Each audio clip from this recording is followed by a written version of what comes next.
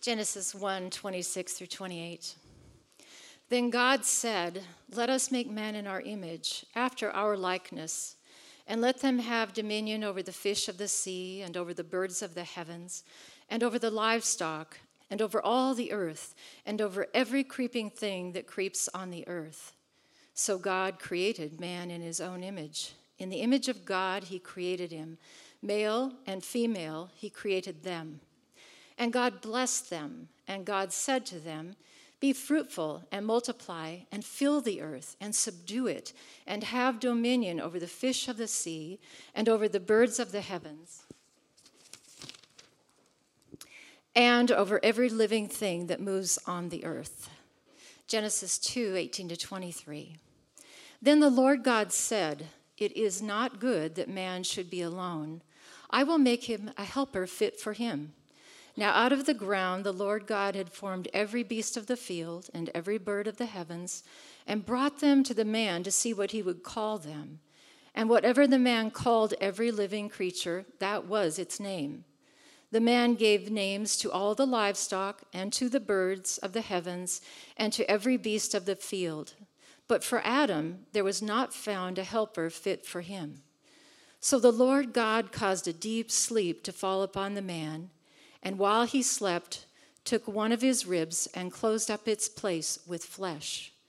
And the rib that the Lord God had taken from the man, he made into a woman, and brought her to the man. Then the man said, "This at last is bone of my bones, and flesh of my flesh. She shall be called woman, because she was taken out of man." This is the word of the Lord. You guys can grab your seats and let's pray.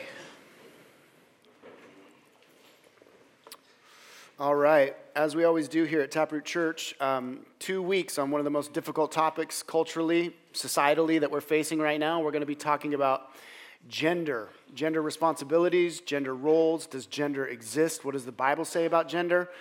So if you're new to Taproot Church, I trust that you'll continue coming. We work our way through books of the Bible, but today we're going to be in Genesis. Next week we'll be in 1 Corinthians chapter 11, where Paul talks about man being the glory of woman and all these difficult things about shaving your head, and men can't have long hair, and so it's going to be a fun couple weeks. Let's pray. Father, in all seriousness, our society is so hurting. The friends and family members, the neighbors and co-workers that we love so deeply in this city, Lord, are longing to experience fullness of life and fullness of humanity and flourishing. Our heart, my heart, your heart breaks for this world. And in so many ways, Lord, like little children who think that touching the hot stove is the thing that will bring pleasure, and instead it brings pain.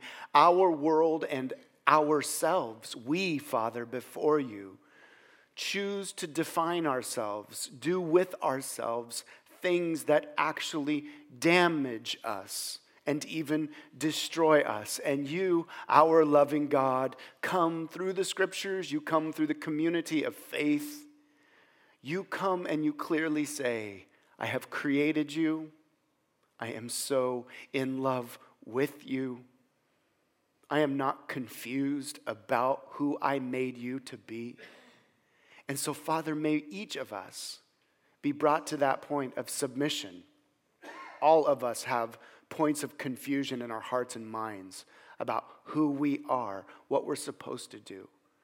We all are struggling with that sense of insignificance and insecurity. But here in this room, may this community be a family. May this city, Lord, become a family as unto you.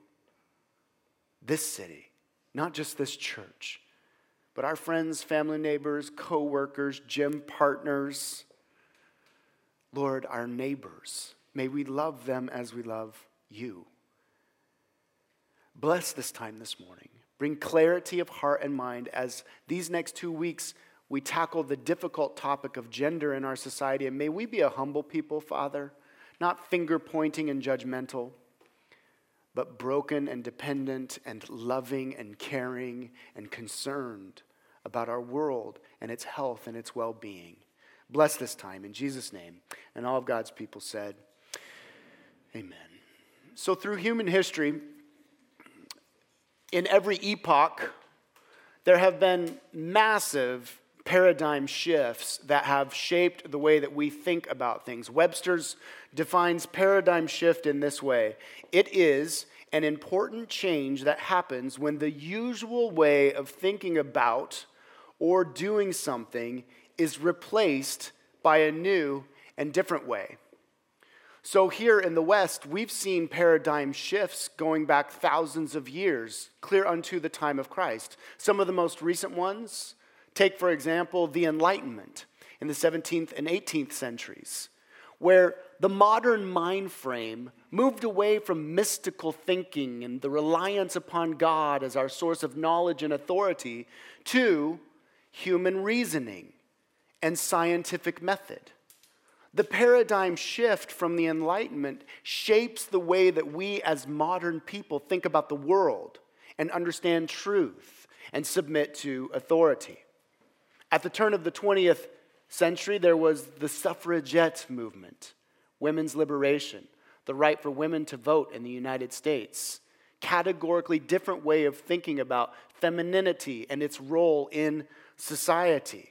The civil rights movement with Martin Luther King Jr. of the 50s and the 60s, finally recognizing the racial tensions which we still deal with today and are deliberately as a church fighting against and fighting for racial reconciliation. That paradigm shift changed the way that culture and society thought about race relations.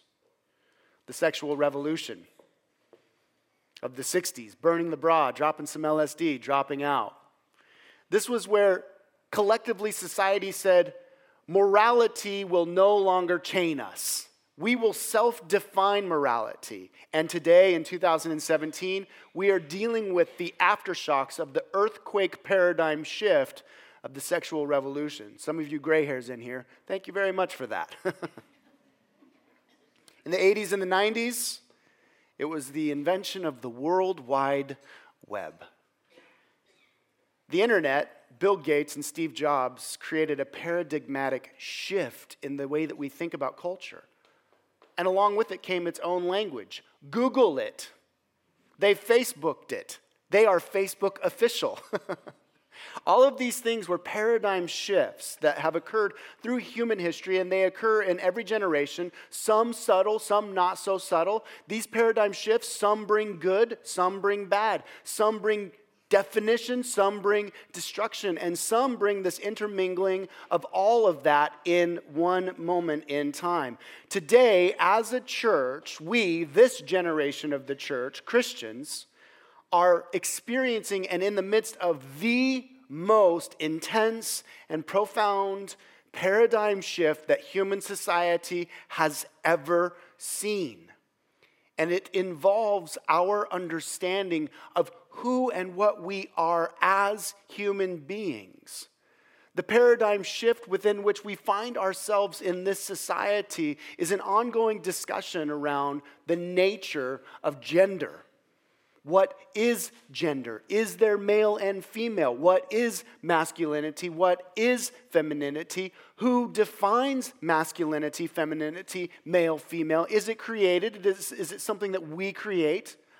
All of these things are happening. And let me tell you, as one who studies culture, one who studies history, I have never seen in the record books nor in modern society a paradigm shift that is happening as fast and as aggressively and as intensely as what we are seeing in front of our eyes today in this moment. 10 years ago, if someone would have spoken to me and asked me a question about gender-neutral parenting, I would have kind of relegated it to maybe some naked hippies out in North Bend, some little commune of people. I wouldn't have ever thought that this would be a prevalent discussion point for young parents. And in a church like ours, this is a question that comes up all the time with all the baby bellies and all the little babies, the thousands of babies back there in those back rooms. You parents are asking me questions like, hey, Danny, what do you think about gender-neutral parenting. 10 years ago, I would have never even considered such a thing. Even 5 years ago, if somebody told me that when I was blogging or in conversation with a professor at the University of Washington, that I would need to choose my pronouns carefully and understand that there's a subset of pronouns that are necessary to not offend the person in front of me, such as near, viz, er, ne, they, a, and ze, I would have laughed. I would have. Please don't take offense at that. I'm not trying to be caustic or biting. I'm simply saying that the paradigm shift that has occurred so quickly in our society in the last 10 years has taken things that weren't even on the horizon of our thinking, have taken things that we might have seen in some sort of sitcom on a Sunday night and brought them right into the present, and it is no laughing matter. These are deeply ingrained, real issues that we are facing, and we need to have, as Christians, a biblical understanding and a biblical position and a biblical heart for the society around us that says, I love you enough to stand and say that God created you with a specific purpose. He created you in a specific way. And to deny that purpose and to deny that way, to self-define, is to say to God, I will touch the stove because I believe that will bring pleasure. In some ways, not to be a doomsday guy on a Sunday morning, what we are seeing is the collapse of human society as we've understood it historically. So, in many ways, we are parallel to what happened in Genesis chapter 11. In Genesis chapter 11, there's the story of humanity. And they all gather together and they say, humanity collectively says, we're going to build a tower up into the heavens. It was this way of telling Yahweh, or their creator, we are going to collectively usurp and reach above you, God.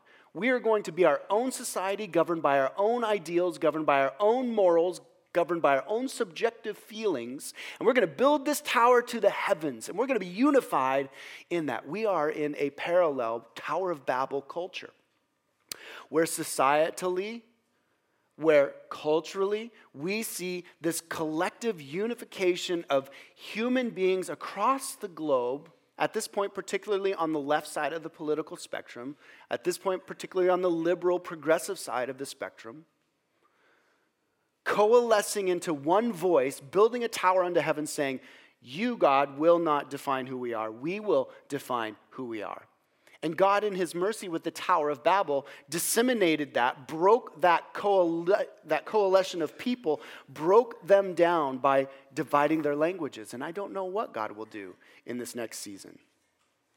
The church, we, God's people, black, white, Mexican, Asian, male and female, all together, the church, those who follow Jesus, disciples of Jesus, those who have radically reoriented their lives around this peasant carpenter from this obscure place in the Middle East who got himself killed by the Romans, but his followers said he was alive. Those of us who believe that he's actually alive, followers of Jesus, we the church, we are set in this time and space, and I want you to feel the mandate of responsibility in this. Feel the burden and the weight of this. The church is set in the time and space such as this, as a rock in this cultural current of transformation. And a steady, unmovable, unchanging rock. And the church has been this way from its inception, from the resurrection of Jesus. Cultural tides and currents and tsunamis crash over the church, try to wash the church away, and God's people stand broken and dependent and humble and reliant upon their Creator. And the currents of the river continue to rage and rush about them, but we stand faith-filled and steadfast for the glory of Jesus and for the good of all humanity. That's what we're called to. We are called to be that non-anxious presence in the midst of this panicked culture. We are called to be, and God has made us in Christ, humans flourishing, fully human. We are utterly persuaded that the God who created every human being on this planet recreates us in Jesus, accepts us in Jesus, the perfect human being, and now we no longer define our human essence by our subjective feelings or even by our broken thinking.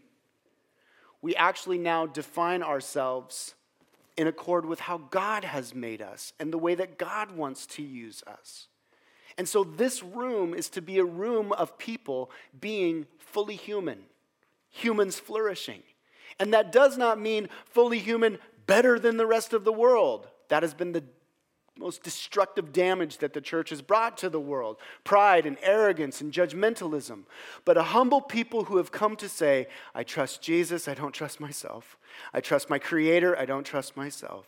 And in that space of humility and brokenness, we are returned to the garden, the story that was read to us this morning, where humans existed in harmony with one another, in harmony with their God, fulfilling their essence, being who they were for the glory of God and for their own good, without fear or shame.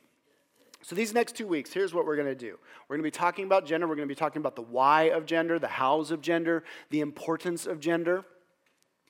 Today, I just wanted to lay a foundation because next week we get into 1 Corinthians chapter 11, which in my opinion, in studying the Bible for 20 years now and teaching it for almost 17, it is maybe one of the most difficult passages in the New Testament. Paul talks about dudes not being able to have long hair, which I'm covered, I'm extra holy righteous. He talks about women having to wear head coverings. There's this obscure little thing where Paul says women need to be under the authority of men because of the angels, which makes total sense, right? This is what we're going to be talking about next week. So I really do want to invite you guys not to miss next week. It's going to be confusing and controversial, and it's going to lead us right to Jesus, which is going to be awesome. But what I wanted to do today was just lay this huge foundation for us on what the Bible teaches about gender at the baseline, at the very core, at the very root of who we are and what we believe about gender in this world. So let's start with this question this morning. Why gender? Why male, female? Why have these things even created in the world? And by the way, if you're new here, we're going to work off the presupposition that there is a God. If your presupposition is that there is no God, then you're right. We're just a conglomeration of accidental cells, and you can do with yourself whatever you want, okay? But we're going to work on the presupposition that there is a God, that there is a God who has a purpose. And here at Taproot, we believe that that God has revealed himself in the Bible. So let's start there, okay? Why gender? Why is gender so important? To answer that question, we need to talk about what the great theologians through the history of the church have called the Imago Dei. Can you guys say that? Imago Dei. Yes, what a beautiful Latin phrase. It means image of God, that we are image bearers. Let's talk about this notion. We read it here in Genesis 1 that God created them in his image, male and female. What exactly does this mean?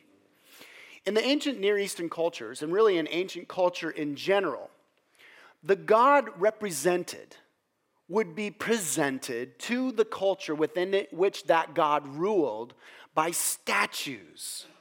These immense images of the God who ruled. So if you look at any archaeology book, you'll see all of these insane, huge statues from the history of humanity. Those statues were images, and those statues would be placed throughout any given society as a testimony, as a reflection to that ruling God and his glory and his grandeur.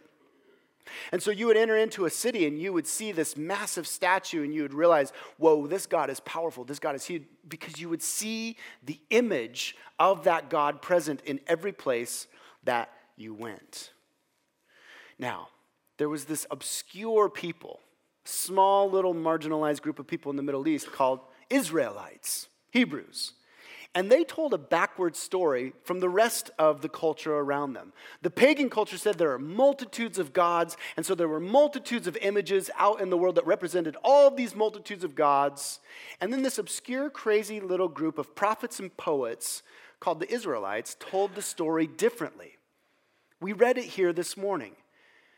They said that Yahweh, God, the creator of the universe, was one, and there was only one. And that God created his image bearers, and he didn't put his image in the world through statues, and he didn't put his image in the world through kings, which, by the way, in some of these cultures, such as Egypt, the leaders or the king himself was considered the embodiment of that God in the world. This is why you have the great pyramids of Giza and the Sphinx guarding that temple, so to speak, because the Sphinx were the corollary to the cherubim, the angels that would guard the God in his palace, in his temple. And so these ancient Hebrews, they said in this backwards kind of obscure upside down way, hey, the image bearer that God presents himself to the world through isn't statues and it's not elite kings, it's all of us. It's humanity. And what was so scandalous about the Hebrew passages that we just read in that culture was that it wasn't the elite kings that were embodying or image bearing or representing God in the world. It was the laymen, the lowly, all of us. And they were mere gardeners. How silly does that sound? When we think about Egypt and the embodiment of the God in this world, we have the 3 pyramids of Giza and the Sphinx, and we have slaves, and we have power, and we have authority. And the Hebrews are saying, no, God images himself in this world through regular human beings, gardeners, farmers. You're to go out and till the land and cultivate it. How scandalous this was in the ancient cultures. Even more scandalous than that, as we get into the nitty-gritty of this, you guys need to give me about an hour today. This is important stuff. So just give me an hour, stick with me, and then we'll get after it, okay? Even more important was that the ancient Hebrews here in Genesis were telling the culture around them, not only are the image bearers not statues and not elite, but it's just regular human beings, but women equally image bear. In my studies over the years, I have become aware of something that is so important for us as Christians to embrace. The scandal of the Bible in almost every place in so many societies throughout history was its liberation of women, its elevation of women, its exaltation of women. These ancient Hebrews were saying, it's not only humanity that's going to image bear God, it's not only Adam, man, but it's also equally, with equal dignity, equal value, and equal authority, Eva, Eve, woman. She is going to be dignified. She is going to be valuable. She is going to image bear equally with the man. And so we see this amazing, scandalous pushing back against the norms of culture at the very onset of the Bible. Now, image bearing was going to be twofold. There was 2 primary things that these image bearers, these gardeners, these first humans were to do in the Garden of Eden. They were to rule, number 1, and they were to reflect. They were to rule and they were to reflect. Let's talk about image bearing as ruling. We, as a Reformed-ish, complementarian church, if you don't know what those words mean, don't worry about it. But the point is, we have a certain theology that I think has diminished our partnership with God. I think some of us in this room have become accidental fatalists. Well, God is sovereign. God will do whatever he wants in the world. No. The Bible from the very beginning says you as an image bearer, you are a viceroy of the king to partner with the Creator and go out and rule. Now, rule is a dangerous word in our society. Some of you are cringing like, oh, great. Here come these crazy over-authoritarian Christians and they're ruling and they're reigning. They're so judgmental. They're so awful. That's not what ruling meant. In the passage itself, to go out and rule on behalf of God was to go out and cultivate society, to go out and farm and garden and be fruitful and multiply. In a lot of ways, you could simplify the idea of ruling Adam and Eve, man and woman, going out and ruling as God image bearers in the world as planting fruit trees, eating some lettuce, and having a lot of babies. How's that? Being a family representative of God in the world was the way to go out and cultivate healthy human society. Moms and dads and babies and aunts and uncles and cousins all living together in this gigantic union of humanity, ruling and reigning, loving one another in harmony, loving the world around them in harmony. The Bible is eco-sensitive, and the Bible is a feminine, I am woman, hear me roar document. From the very beginning. From the very beginning. It's amazing to me that through every epoch of history, the Bible is the fountainhead of actually liberating women when it is read and interpreted correctly. Now, we're going to get to how we've messed this up how Adam and Eve messed this up, how you and I have messed this up here in just a moment. So they were commissioned. You and I are commissioned to partner with God, walking with him in the cool of the garden, to go out and cultivate society, cultivate community, cultivate friendships, cultivate family. We're not to run from it. We're not to escape it. We're not to condemn it and judge it. We are to go and be in our society, in the midst of our friends, saying, this is what flourishing it is care for one another, respect of one another, dignity and equal value for one another between man and woman, between all human beings together. Post-fall, that's Genesis 3 with that weird little passage about the talking snake and the forbidden fruit and all that stuff that all of us are familiar with. Post-fall, we no longer rule as God intended us to rule. Now we rule in the way that all of us are cringing about in this room. Over-authoritarian, manipulative, self-serving. Now we go out and we rob, kill, murder, and destroy. War with one another in the name of ruling over one another because we've lost our ultimate ruler under whom we always were intended to serve, God himself. And so now we, like little g gods, go out in our deformed way and seek to rule over one another. And there's maybe no longer lasting war than the war between the sexes. Adam and Eve from the very beginning. He deceived me, says Eve, and the first thing that Adam does is, she made me do it, Lord, and points the finger. And from that moment on, the war between the sexes has gone on in this world. They were to rule. But here's the second aspect. They were to reflect. Image bearing included reflecting God and his character, his essence in the world. When you saw the statue of this huge, dog-headed Babylonian statue, whatever it is that these guys had, you would automatically have fear because that thing represented power and all these things. When you went into Pharaoh's court, you were overwhelmed with the bigness and the awesomeness of who this embodiment of God was. And human beings, they were to go out and reflect the character of God, his holiness, his beauty, his perfections, all of his facets. And this is where the importance of distinction comes in between male and female. Now, to get this right, we've been talking about this in staff meeting. I've been having multitudes of conversations with women in this church. Next week, we're going to have a women's panel that's going to come up here, and we're going to talk about what it's like to be a woman in today's culture, what it's going to be like, what it's like to be a woman in Taproot Church itself. Where do we need to fix things? Suffice it to say, we need to start our understanding of male and female with this foot forward. We are equal. We rule equally. We bear equal authority.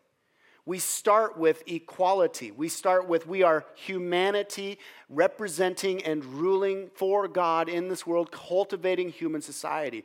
Sin breaks that down, and automatically we move the pieces on the puzzle board, so to speak, on the chessboard, and now one is better than the other. But from the beginning, and as a new humanity, this can't be the case. We have to fight to be together. And now this aspect of reflection is where we see that there is a difference between man and woman. This is where we as a non-anxious presence in the midst of our panic culture, this is where we as a rock in the midst of this river of cultural transformation have to stand and say, out of love for our friends and neighbors, God created man and woman equal, and God created man and woman different because this is why. You and I, as man and woman, are reflecting who God is in all of his diversity. He chose to reflect all of his fullness of character, his Trinitarian being, big theological ideas that God is Father, Son, and Spirit, but one. Diverse, but unified. He chose to make human beings that are essentially equal, dignified, and valuable, one, but diversified, different in the way that he made them, to express himself fully to the world around them. And the way that he did that is there in Genesis chapter 2, verse 18, which we read. I will make a helper. I'm nervous right now reading this. I will make a helper fit for him. I will make a helper fit for him, he says about the woman. He says from a rib. In other words, whether it was literally from a rib or what the poets were trying to teach us. I will bring from his side a dignified helper. Okay, before you get up and walk out, let's talk about this word helper. Okay? Let's talk about this word helper and what God was trying to express in reflecting through femininity in this world, his character as being part of who he is. Helper. It's the Hebrew word edzer. Edzer, okay? And it's a fascinating word to me. It's translated help all through the Hebrew scriptures, but in many places, it's used in reference to God. So, if we take the notion of helper as we currently understand it, especially in reference to men and women in the world, immediately we all think, okay, great, here we go. These Christians. Subjugation of women. Look, they go to their Bible passage. There it is in Genesis 1. It says she's a helper, which means she's barefoot, pregnant, staying at home, washing the dishes, do my laundry, lady, all that kind of stuff. In some instances in human history, through most of human history, in actuality, it actually meant women weren't allowed to speak, women weren't allowed to vote. If you go back to the time of Jesus, women were considered on par with dogs. The witness of a woman in court, said one Jewish rabbi, was of equal value as a dog's witness in court. Which is interesting that the apostles and the New Testament opens with women testifying to the resurrection of Jesus. The Bible is a feminist document in the most holy sense of that word. Please, God, don't let anybody misinterpret what I just said. Okay? Now listen. This word edzer, God says about Adam and Eve, you're going to go and rule equally with equal authority and value and dignity. You're going to go cultivate human society. You're going to cultivate beauty and culture together equally, and you're going to do it diversely so that this world sees who I am. You're going to do it femininely and masculinely. And I'm going to create for you, Adam, an edzer, one who helps you. We think that means subjugation, that means servant, that means hierarchy. That is not what this text is saying. The word edzer is used actually 15 times in the Old Testament of God himself. God himself says, I am the helper. Just this morning, I woke up and I always check YouVersion on our Bibles and you get that verse of the day. I look unto the hills where my help comes from. God is my edzer, my helper. The word is vested with the very dignity and power and strength and majesty of God himself. He is saying, I want to image bear. I want to reflect my edzerness, my supportedness, my strength into this world. Now, the other places that this word is used throughout the Old Testament, it's a military term.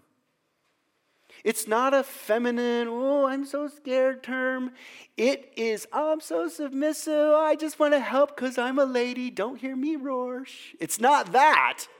It is a military term that actually means to give support, help, strength to accomplish a purpose, winning a victory in most instances. God said, I'm going to create for you one that is equal with you, who will reflect my ability to strengthen and fight and war and support, to cultivate in this chaotic world my kingdom on earth as it is in heaven. It is not subjugation. It is that servant-heartedness. It is not slavery. It is testimony to the goodness of God in the world that you women have been given, that men cannot do. We cannot do what God has given you to do in the world as equal, valuable image bearers. It simply is not in our makeup. It's like asking us to fly. We have no wings with which we have been made to fly with. And so too, women cannot accomplish in this world what men have been given to do in this world. Now, reminding you that all of this is broken. All of you are hearing this. I'm reading this and preaching this through a lens of brokenness and sin and subjugationism and misogyny and hierarchicalism and the oppression of women for hundreds of years. But we stand here today as a non-anxious presence, disciples radically reoriented around Jesus, saying, no. We're going to be fullness of humanity here. We're going to be new humanity. We're going to be the new garden people. We're going to rule and cultivate human society, and we're going to embrace this reflection of God in the world as God sees fit, because that's what it is to be fully human. Fully human. It's what you want. Whether you know it or not, this is what you want. It's what you've been looking for.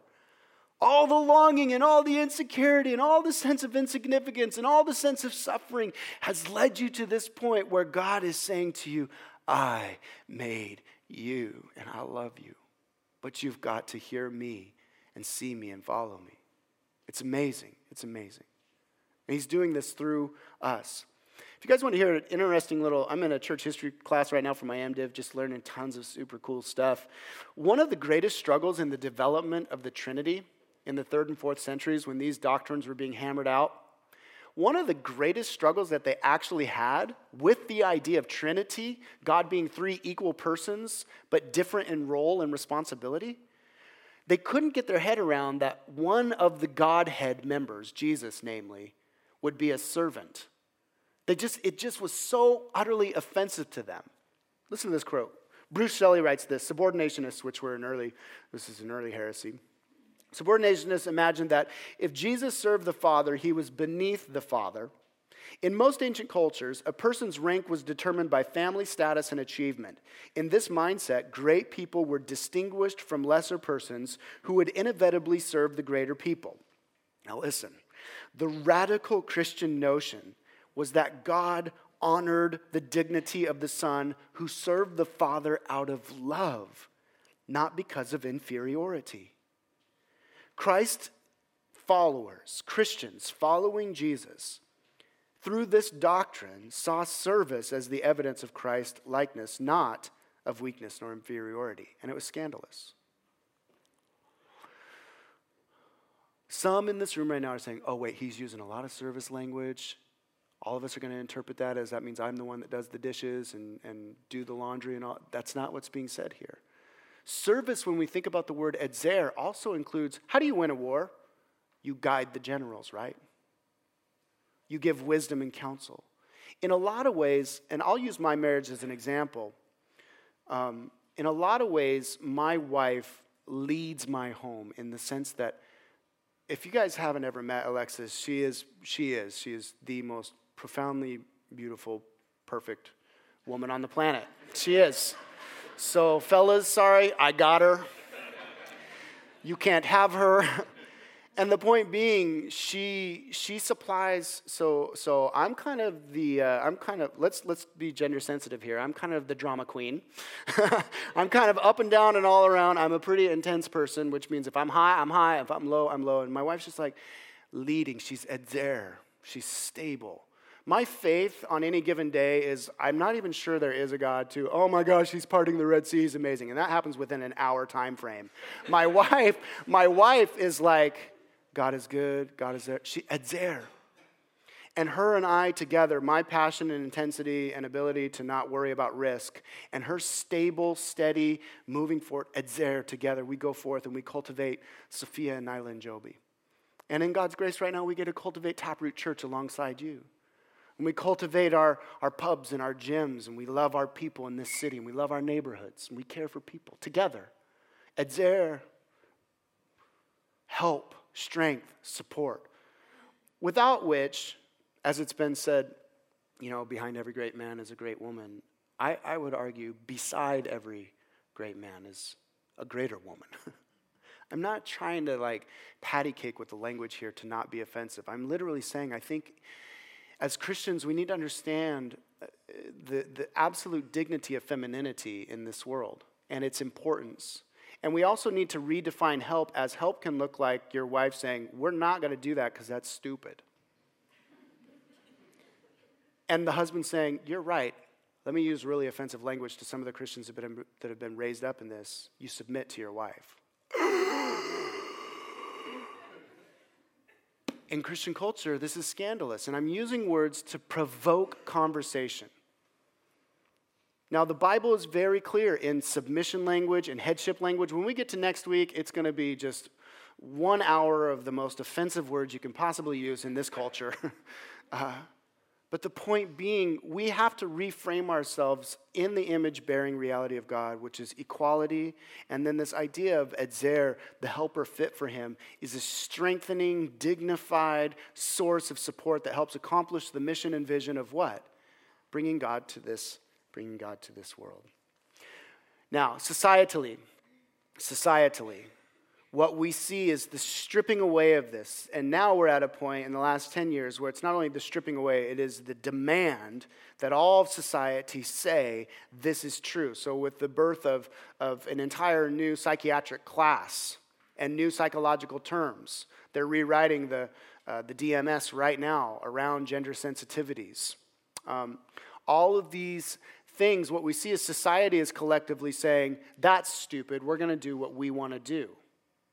If you're here and you struggle with same-sex attraction, and we have people in our church that struggle with same-sex attraction, you're here and you struggle with a definition of masculinity and femininity, I want you to hear from the onset that you are absolutely welcome here.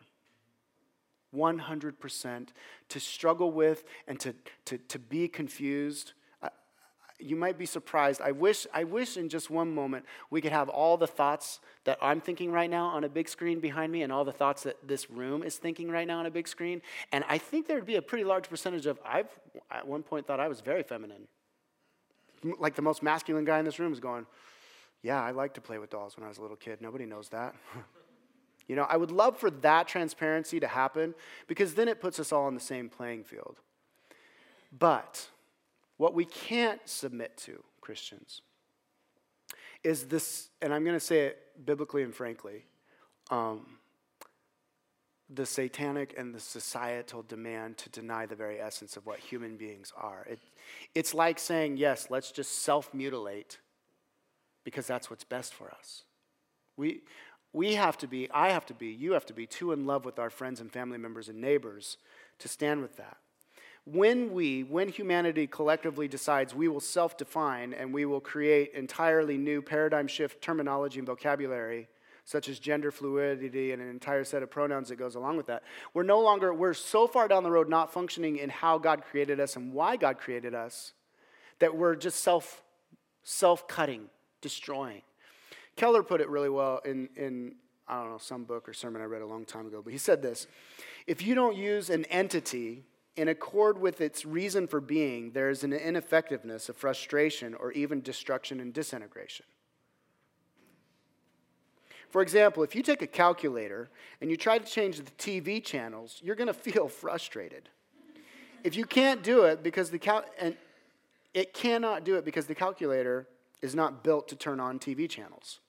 Let's go one step further, Keller says. If you use your calculator to hammer a nail, the calculator will experience disintegration because it's not built to hammer nails.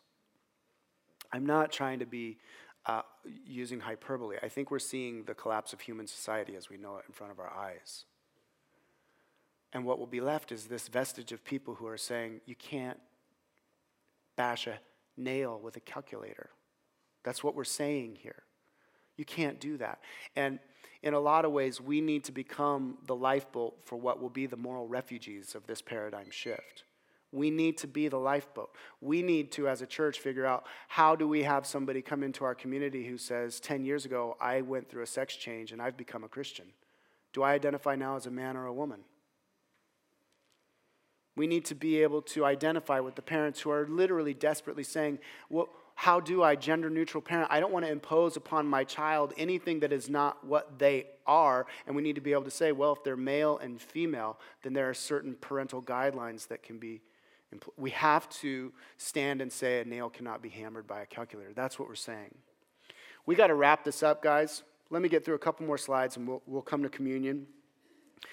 One of the questions that we're asking is, how do we actually understand male and female? Is there a baseline, male and female? Like, is there a baseline? So is there like an operating set of behaviors that are male and masculine and an operating set of behaviors that are male and female? Here's the answer. Yes and no. How's that for you? Yes and no. Yes and no. Here's why. God created us, yes, male and female, and he did that physiologically, he did that biologically, he did that emotionally, he did that hormonally, he did that skeletally. But there are also the very real influences of society and culture on us. And so the way I want to simplify a very complex idea this morning is this. Yes, there is a baseline male and female, and it comes through nature. No, there is not a baseline masculinity and femininity. Did you guys hear what I said? There is a baseline male and female, comes through nature. There is not a baseline masculinity, that is way of acting masculine and way of acting feminine. Now, I'm going to flesh this out just a little bit, so stick with me. Through nurture, through the way that society and parents and definitions of culture define for us male and female. Let's talk about the physical creation first. At the very baseline of male and female is the distinction. And God has done it in a very clear way. We are skeletally in structure different. Our muscle structures and tones are different. Our hormonal structures are different. Even in some cases, our neurological brain patternings are physiologically different. Okay? And what's interesting to me is 1,000 years from now, when archaeologists are digging up our culture and looking at why we collapsed, kind of like we study Rome now, they're going to find skeletons, and they're not going to be able, regardless of the medical genius that is created in our society and used to transform the human body through hormonal therapy and sex change therapies, regardless, 1,000 years from now, when that archaeologist digs up that skeleton, he will say, that was a male skeleton. That was a female skeleton. It will be and is male and female. There is no biologically, physiologically, hormonally, skeletally, any ability for us to change those things. So yes, there is a baseline male and female. Now, what about this idea of culture's influence? You might be surprised that the woman of Proverbs 31 is like the CEO of a company, and she is making tons of money for her family. Go read it again, anew and afresh, with fresh eyes, gentlemen. She's the breadwinner. She's going out and she's busting her behind, and she is bringing home some big-time bucks, and she brings respect. Now, I'm framing this up in an American culture thing, which in an ancient Hebrew culture thing is totally different. I'm trying to get you to be jarred and realize that we here in America have a culturally defined sense of masculinity and femininity that in some cases is right, in some cases is wrong. Male does not necessarily mean gorilla, I am male, unable to speak. And female does not necessarily mean, would you like to sip some tea? Okay? Male does not necessarily, masculinity does not necessarily mean you have to have blue as your favorite color, little boy, and you have to have pink as your favorite color, little girl. But here's where it gets very complex. We don't have time to get into any of this. But let me just say this. It gets very complex. Nature and nurture in defining masculinity and femininity, where the line blurs, where it's hormonal and physiological and psychological and unchanging and baseline, to mom bought you a pink dress that you really liked when you were a little girl, and that's helped define what little girls like for you now that you're 40. That definition, that line between nature and nurture, cultural influence and physiological realities is very complex. It's blurred. There is a whole movement out there of psychologists that are laboring with all their heart to create gender-neutral toys. And the studies that are coming out in this, you can hear the frustration in these psychologists' reports because they give a gender-neutral toy to a little boy and he just starts shooting the girl in the room. Anything becomes a gun or a sword or any sort of aggressive little tool. And of course, the gender-neutral toy for the little girl becomes a baby and they want to sit down and... Am I stereotyping right now? In some ways, yes, and in some ways, no. And the fact is, we don't know what that baseline is. What this means for us in our marriages, male and female, is that your marriages are going to look unique. Every one of your marriages and every one of the ways that you relate as a woman to the world and as a man to the world, whether you're married or single, is going to be your own fingerprint. At the baseline is going to be a maleness and a feminineness that moves out into the world and expresses the image of God in the world as God intended you to do it. Next week when we get into 1 Corinthians 11, Paul is dealing with major cultural issues. When he starts talking about haircuts and women shaving their heads and stuff, he is talking about cultural definitions of femininity, but he says to the church, you need to be sensitive to those things. You need to listen to those cultural formations of femininity and masculinity because angels are watching, whatever that means. Because there's this metaphysical reality where God is showing himself to the world through male and female, and you define yourself male and female, both baseline physiologically and culturally. I don't feel like this is making any sense. Is this making any sense to you guys? Okay, good. We just got to move on then. What does this mean for us? What does this mean for us? What this means for us is, number one, Don't deny the dignity and humanity of gender. Honor it. Honor it. In your marriages, in your relationships, honor the dignity of femaleness and femininity. Ladies, Christian ladies in this room, for the love of God and for the love of the men in this room, do not castrate, as this society culturally seeks to, men. Don't do it as a knee-jerk reaction. Don't do it because all you read is Facebook instead of your Bible. Don't do it. Stand alongside your brothers, Edzer, helpful, image-bearing, with respect of what true masculinity is, which includes, as I tell my son, what's a real man, son? He protects, he provides, he's patient, he's pure. We like to alliterate in my house because we're preachers.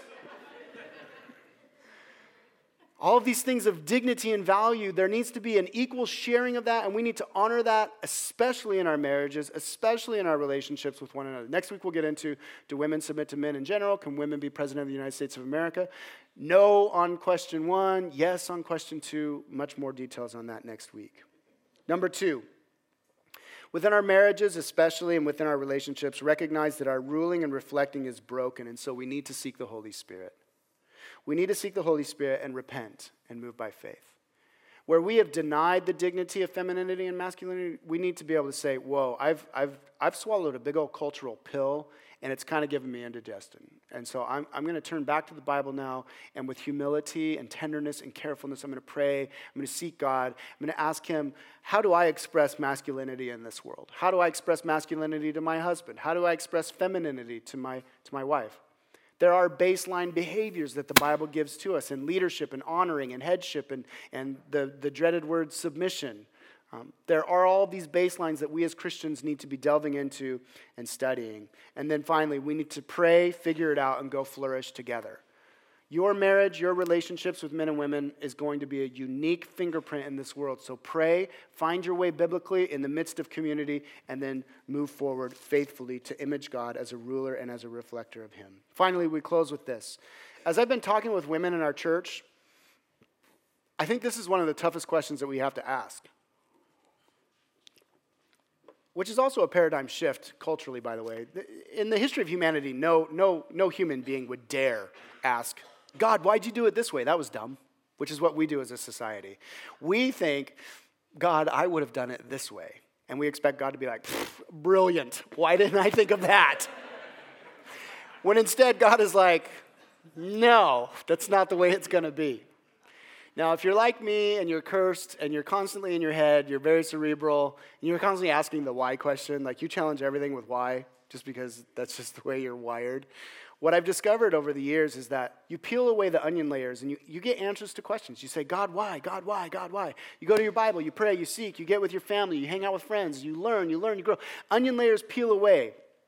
But in every worldview, you will reach a point when you're asking why God, and the answer will be, because I'm God. And it stops there. That is not an admonition to the ladies in this room, of whom there are many in this room that are struggling with this idea. And it's a welcome struggle. I hope that this conversation and what we have next week, I hope it liberates you in your small groups to say, I hate the word submission. I can't stand the way my dad treated my mom. I don't ever want to be treated that way. I hope it opens up the door for you to be able to say, I was so scared that I attended the women's march. I didn't want anybody in the church to know that I was there. You weren't there marching for women's choice as we define it in our society, but you were there marching for the equal dignity and value of women in this world. I hope that all of this scandalizes our church and gets that all stirred up. But you will reach a point, every one of us will, where we're asking God, God, why didn't you use me this way? God, why didn't you do this? God, why'd you create me this way? Why did you do it this way? And the baseline will be, because I'm God. And this is where we close with the cross. These ancient Hebrews, they also promised that there would be one coming who would exemplify masculinity and femininity. Jesus both redeemed males and females. As a male, he did it as a male. And God did choose to refer to himself patristically, as a father. But Jesus redeemed masculinity and femininity. When Jesus came, he exemplified the perfect male being. How? Gentleness, tenderness, purity, firmness, leadership, provision through miracles. I mean, he was the perfect man. The perfect man. Never failed. And he did that for me because of my failings, because of my misogynistic leanings. Because deep down in the guts of who I am, I tend towards chauvinism and pigism. It's something that I've learned to confess quickly to my beautiful wife. But he also redeemed femininity. Because in his place here, he submitted to the Father. He exemplified that Edzer ethos, that helper, support, I'm here to serve humanity. Jesus said, I didn't come to rule and to reign, but to serve humanity by giving my life for many. And the Father dignified the Son because the Son honored him out of love, not out of inferiority. So when we do peel away all the onion layers, and by the way, as you peel the onion layers away, what you're going to find is your finger stops pointing at society around you, saying, society did that, and my dad did that, and my husband does this, or my wife did that. And all of a sudden, the finger will kind of start to point inward, and you'll be like, okay, and I did this, and I did that. And finally, when the onion layer is really getting peeled down deep, you're going to be pointing the finger at God, saying, and you did this. That's where real prayer begins to happen. That's where it really begins to happen, and that's where the cross has to come in. That's where you can say to God, you know what, God, you do say, trust me, and I can because Jesus came and he did for me what I couldn't do. Jesus lived as a perfect male. He lived as a perfect male, and he also redeemed my femininity as a male. He did that. He did it perfectly. When he went to the cross, all of my failings, all of my shame, all of my guilt, Jesus was saying, I will take all of this upon myself, and I will forgive and love and accept you. And when Jesus rose from the grave and the Holy Spirit was poured out and poured into us, what Jesus was doing was recreating the garden people, us. And we still do that utterly and totally imperfectly, shamefully. The history of the church is a history of broken, misogynistic, messed up devaluing of women, overvaluing of men. But his mercies are new every morning. So on this Sunday morning, we can embrace that challenge to partner with God and rule and reflect him rightly in our marriages and our relationships with each other as a family. Because Jesus made the way, we are the new garden humanity. We are the kingdom come on earth as it is in heaven, breaking in. We are the expression of what humanity will be when the King finally returns. We are forgiven. We are forgiven. Lord Jesus, I know I've taken a lot of time today, and it's necessary. There's so much that could be said. I feel like there's so much that wasn't said. What needs to be heard, Holy Spirit, I ask that you would apply it in the hearts and minds of your people. And I ask you, Spirit, to guide this time now. For some in this room, things that have been said, they're just locked into a position of offense. They feel like it's just so offensive. Help, Lord. Help open hearts. Help open ears to hear.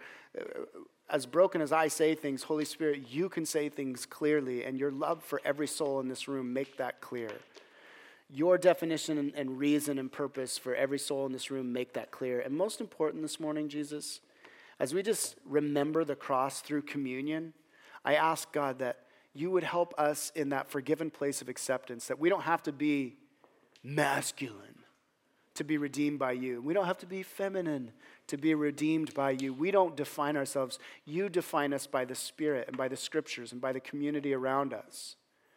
God, you have created every single one of these men and women uniquely, beautifully, down to the very DNA structures. They are unique, and yet you put us together collectively to image bear you in this world, feminine and masculine.